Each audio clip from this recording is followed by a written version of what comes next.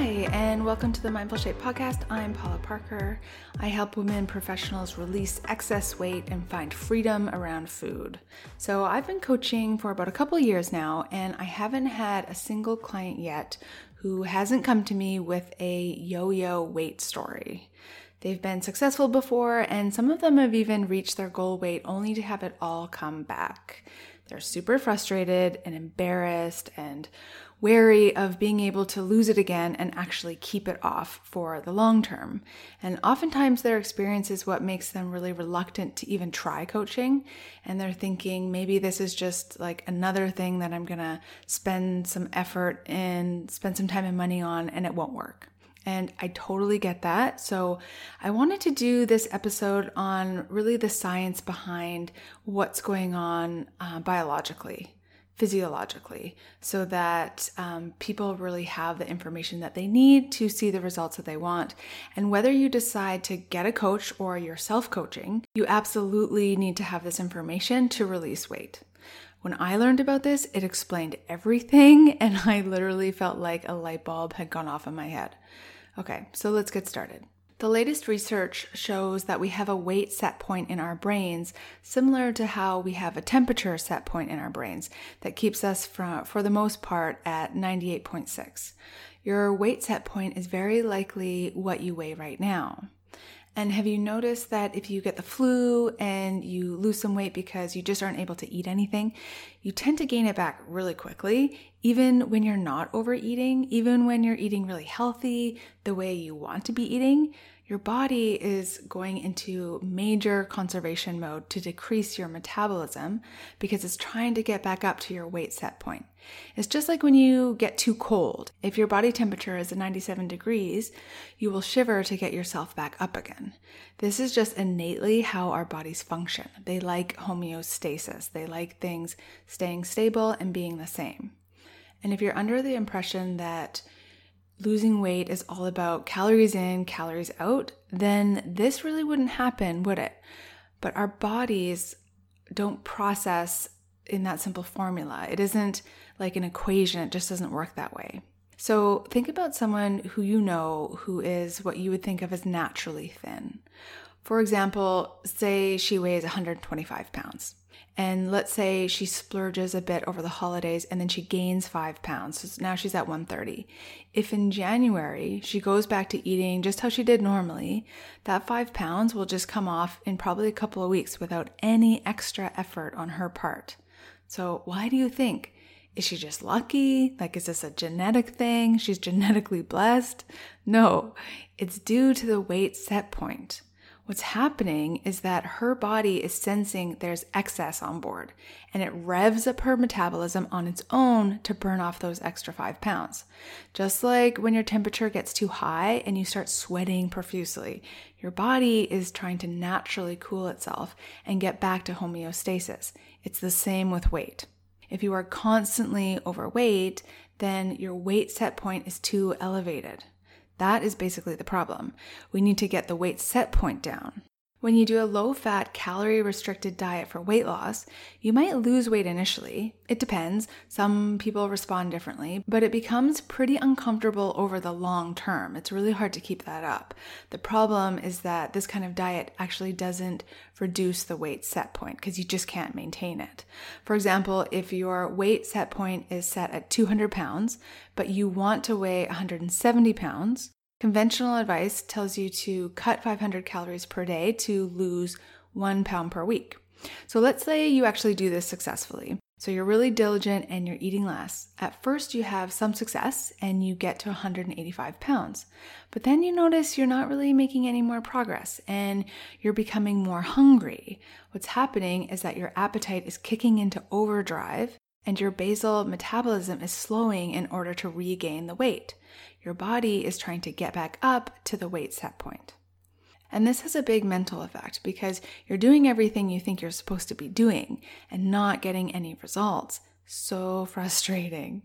Then you start to feel terrible. You're grumpy, hangry, and you don't have energy even for like the most gentle yoga class.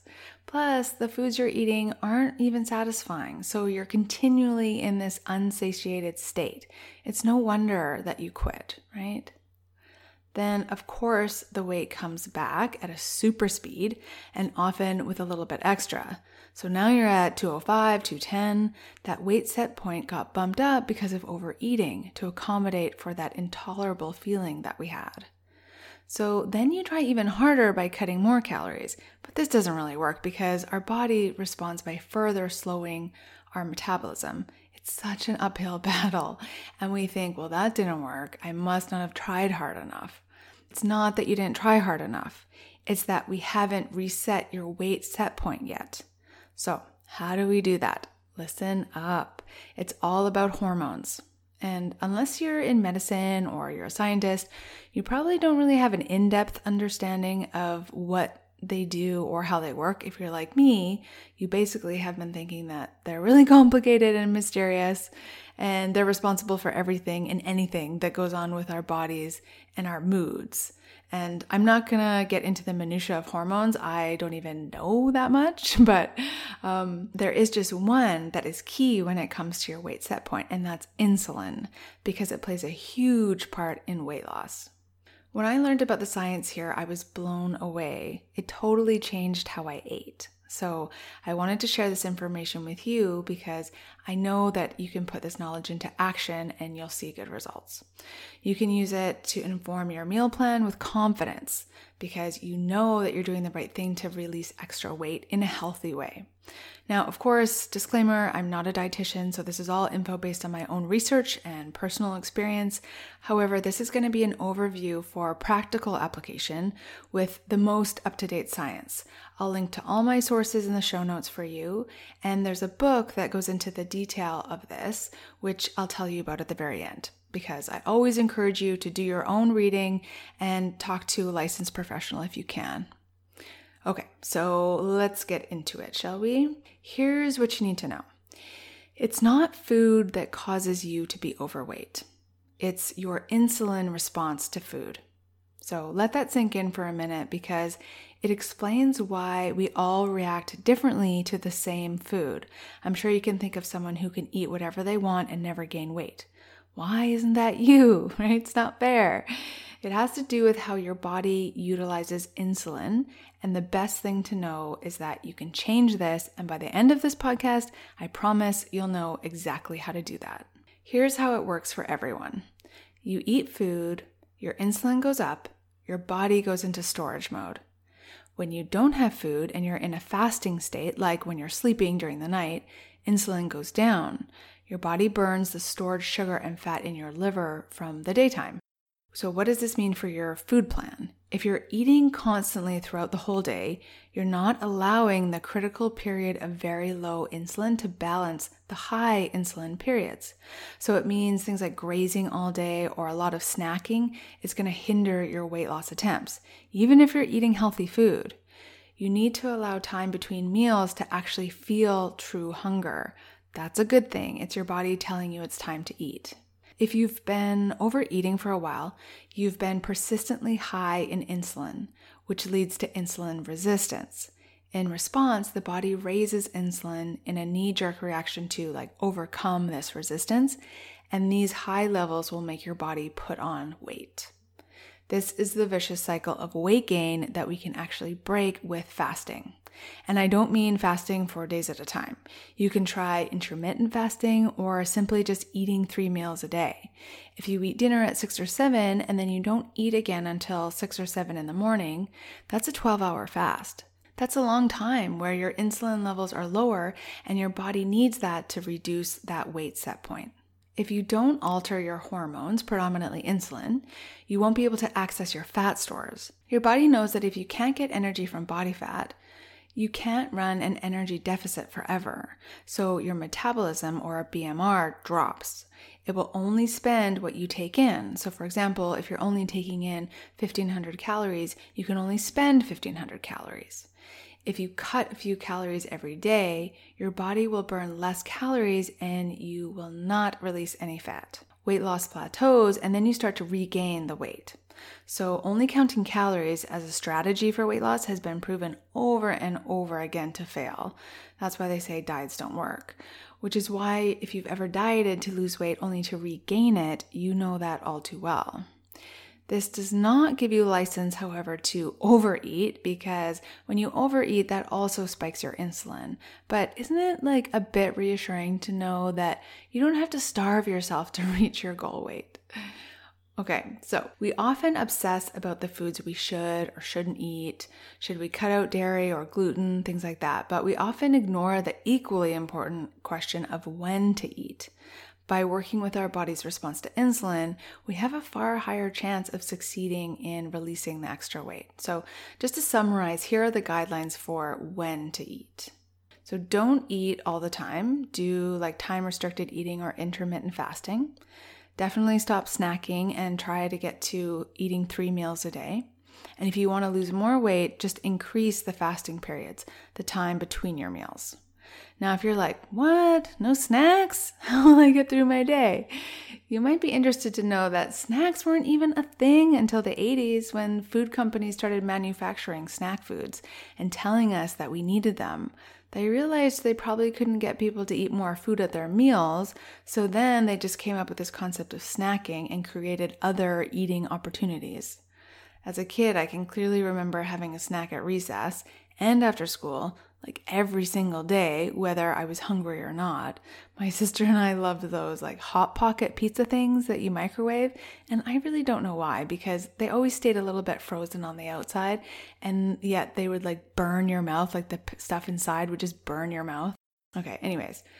So maybe you're thinking, this doesn't really apply to me because I'm not a snacker. But just think about times when you might be just grabbing a little of this or a little of that, here or there, like grabbing a handful of nuts, having something extra after dinner, or like a drink or something like that. That all counts.